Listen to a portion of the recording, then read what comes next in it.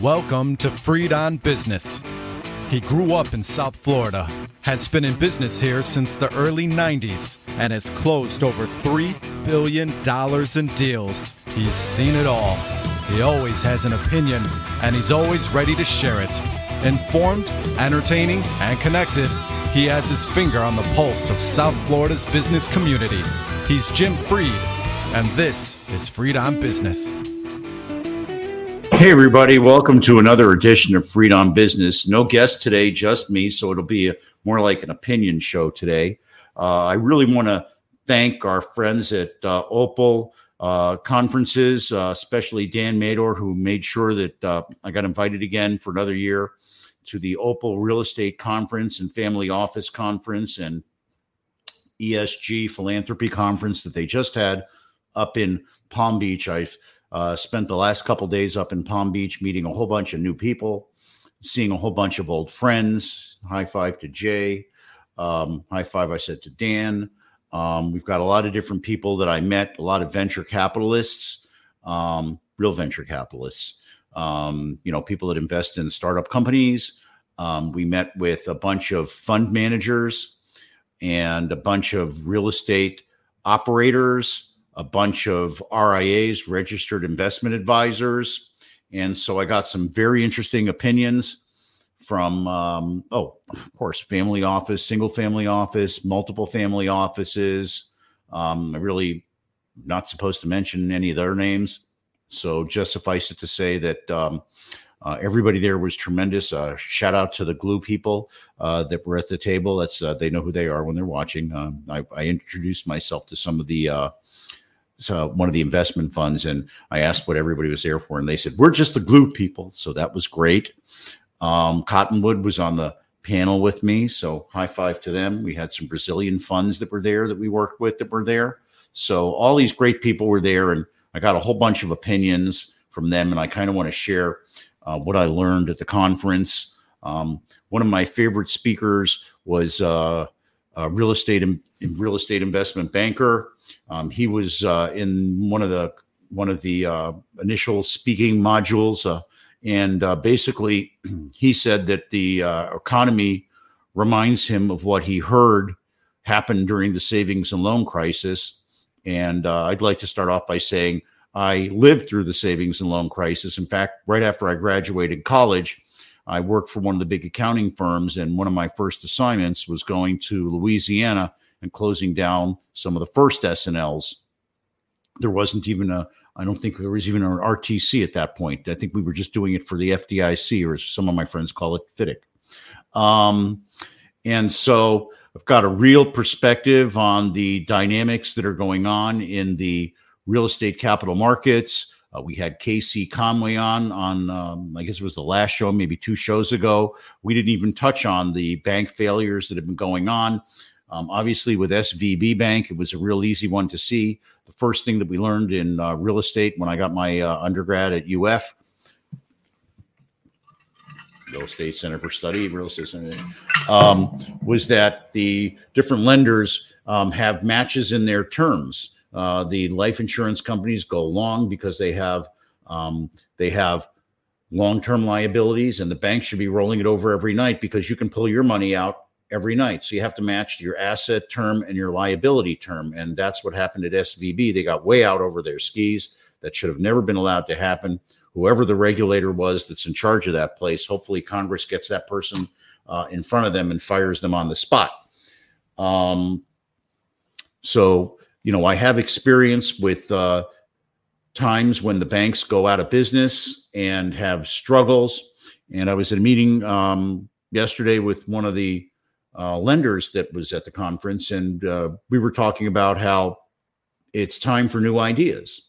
The lender was a C-PACE lender, and they've been having a difficult time getting people to understand their concept. And basically the reason is because cash was cheap. Money was cheap this whole time. And just like the blockchain technology that I'm working on, the digitized assets, there is no change in people's business behavior until there's a critical event. And right now, people ask me what year it is. I don't know what year it is other than 2023. I don't know what inning it is. I still think it's spring training. But the reality is that when the corporate bond market needed to get liquefied, they created junk bonds. Michael Milken created junk bonds. When the RTC needed to have new capital sources for people to be able to buy their portfolios of properties, Ethan Penner came along, and you can listen to him on the Freed on Business catalog and archives, where we talk about the fact that if he had started too soon, there wasn't anything happening, no adoption. If he started too late, everybody was in it, but he started at just the right time. And now's the right time for new capital ideas. You've heard me talking about CPACE and other episodes. You've heard me talk about blockchain and security tokens and digitized assets. And I've got a whole bunch of people from the conference, the family offices, the fundraisers, the RIAs all want to learn more about that, because they realize that the fact that they cannot get capitalized right now, one of the reasons is because it's a shift in the entire capital stack and the entire risk profile for real estate. And they're willing to look at these new ideas. So my partner, Jim, and I are having phone calls. Today we're having a phone call with one of the big hotel operators. The hotel operators that were at this conference can't wait to learn about the digitized assets, because they've already done fractional ownership, timeshare, quarterly shares, semi-annual shares, people splitting it in half, resort ownership, interval ownership. And so they realized that the digitized securities are a great vehicle for them. So we'll be meeting with some more very high-profile name brands in the hospitality industry and talking to them about our new platform. So a lot of the people that have had experiences in the past with fluctuating capital markets and fluctuating real estate, when they're asked what do they see, they say that the market is clouded. They're not sure. And everybody makes money in this industry by being able to see the future. And right now they really can't see the future. Many of the banks are having imbalance issues. They have too much in real estate, too much of their capital out, too much of their loans is in real estate. If the real estate values drop, just like it happened to this VB when the bond values dropped, there's going to be a problem with their capital stack. The banks have to have a certain amount of capital in order to make loans. They have to have certain ratios in place. And if they lose a bunch of equity with write-downs on their real estate, well, they're going to have problems, and they're going to need to raise new equity. That's why you see all these injections of equity into the banks to help stabilize them. And that's coming. The banks have basically stopped making loans. They make loans they make quotes on the loans that are basically quotes that nobody would take. And there has to be a readjustment in the marketplace from the period of free money. I just saw a great Frontline on PBS that talked about the period of free money and what it did and when it should have ended. We can all debate on the public policies and who's responsible and everything like that. But the fact of the matter is that inflation was driven by a lot of extra money, and interest rates were kept really low. And that acted like sugar to a diabetic to the development community. Now the development community, needs to get used to a different capital source, and capital is scarce. When capital is scarce, you need that. This is another thing that the family offices were talking about. They're going to need to have cash and refinances. Where's that equity going to come from? Will it look like mezz debt? Will it look like pref equity? Will it be a new private capital stack entirely? And the answer is yes. And also our idea with the syndication, the online syndication, the new syndication 3.0 that we're doing with the real estate tokens, the security tokens will be another source of capital. So all of these will depend on what source you're on. If you're going to get your money from an overseas source, it'll probably come in the form of debt. If it's going to be a U.S. investor, probably equity. And you'll want equity because you want to go back to them if you need more. And believe me, if you can't see the future, you may just need more equity. So this is going to be the era of private debt, of private equity, and the debt funds will be very big players. I'm talking to a number of debt funds right now, helping to recast a number of the deals that I'm working on. The CPACE concept will help people realize more proceeds and probably help the banks shift some of their deals off of their balance sheet and onto the CPACE lender, even if they just shift a piece. And there are still people that want to do deals. There are still people working to do deals. One of the difficult things, and these are all things that the pension funds and family offices were talking to me about.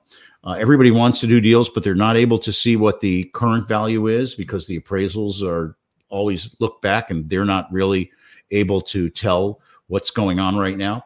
They also want to keep their powder dry, which is going to create problems because people don't know when to re-enter the market. Now, there's so much capital waiting to enter the market. I don't think we're going to see a doomsday situation where there's just a bottom that falls out. I think that you'll see the market stabilizing. I don't know when, but the residential loan market, loan rates have gone from over 7% to now in the upper sixes again. So we've seen a stabilization. And so we have a question. Are banks rejecting at underwriting? Banks, thank you, Fernando. I greatly appreciate your question. The answer is that banks are still underwriting transactions, but their underwriting is driving values and structures that don't work for many of the borrowers today.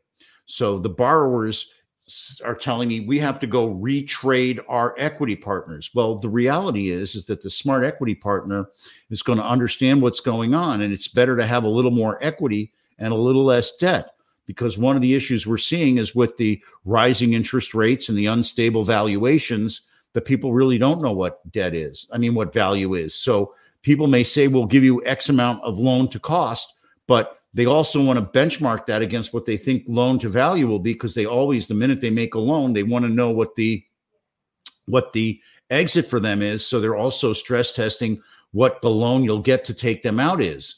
And they really, a lot of them did 3 and 5 year mini perms. And again, remember, with the mismatch of term, your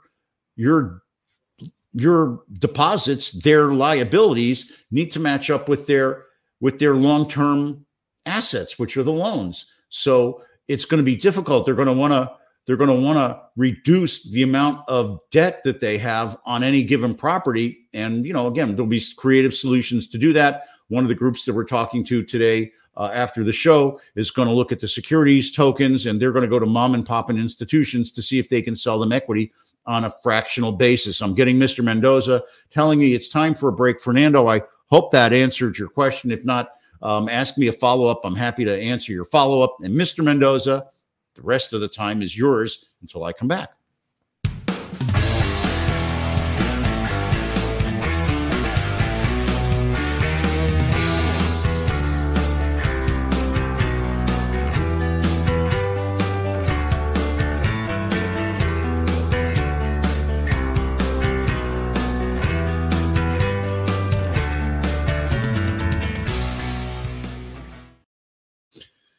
Well, I want to remind everybody. I forgot to do this at the top of the show, Mr. Mendoza. I want to thank our friends at Warren Henry. They've been sponsors for well over a decade.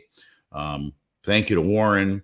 Thank you to Eric. In fact, Eric was brought up to me by one of the family office people. They know Eric from a trip they're going to be taking together. Eric is a very forward-looking futurist in his own right, and a lot of the people I know really enjoy talking to Eric Day, who helps guide Larry and Warren over at Warren Henry Automotive. And remember, when you're looking to buy or lease a car, you want to get every advantage that you can. That's why I have to check out Warren Henry Land Rover, Range Rover, Infiniti, Jaguar, and now Lincoln.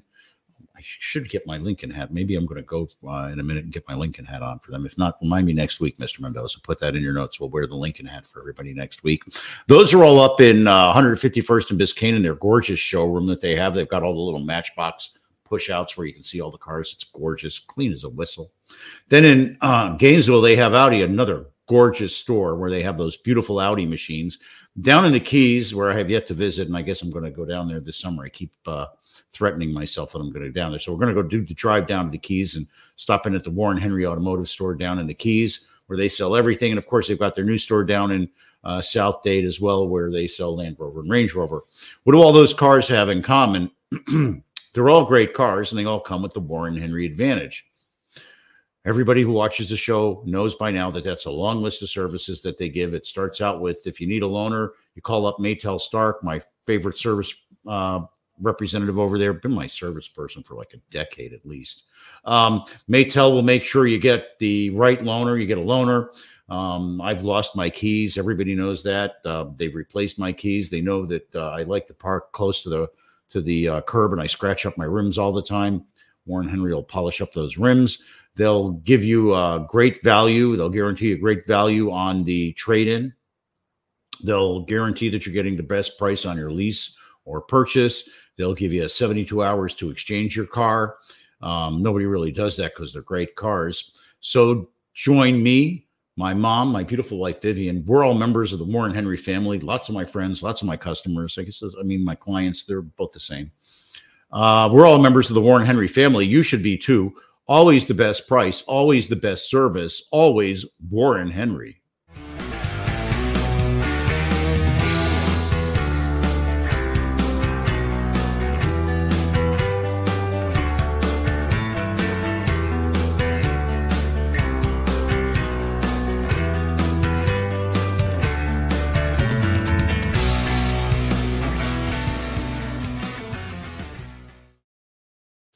All right, everybody.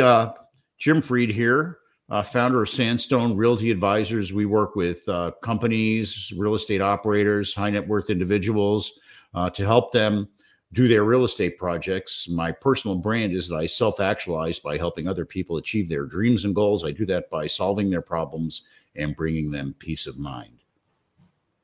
You know, it's a very powerful statement, especially in times like this. Everybody is kind of unsettled about what's going on.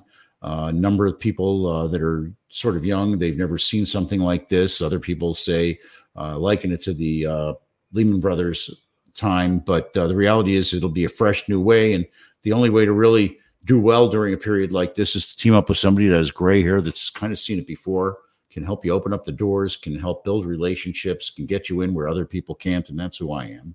I have clients from all over the world that trust my judgment. Brazil, Australia, New Zealand, India. We're working with people from everywhere right now on both the blockchain, digitized securities, as well as the traditional capital markets. People that are having trouble getting their deals capitalized, they call me. And they know that whenever they call me, it's always all about you. Welcome back to Fried on Business.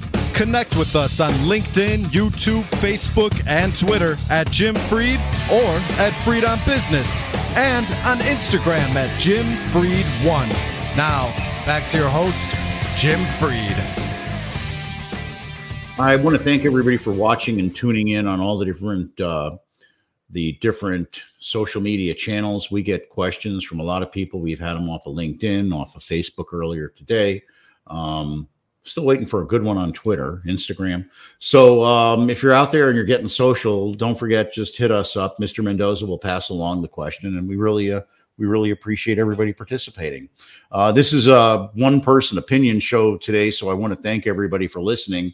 I was up at the Opal Real Estate Conference for family offices and philanthropic investing. Met some wonderful people up there. We'll be getting some of them on down the road.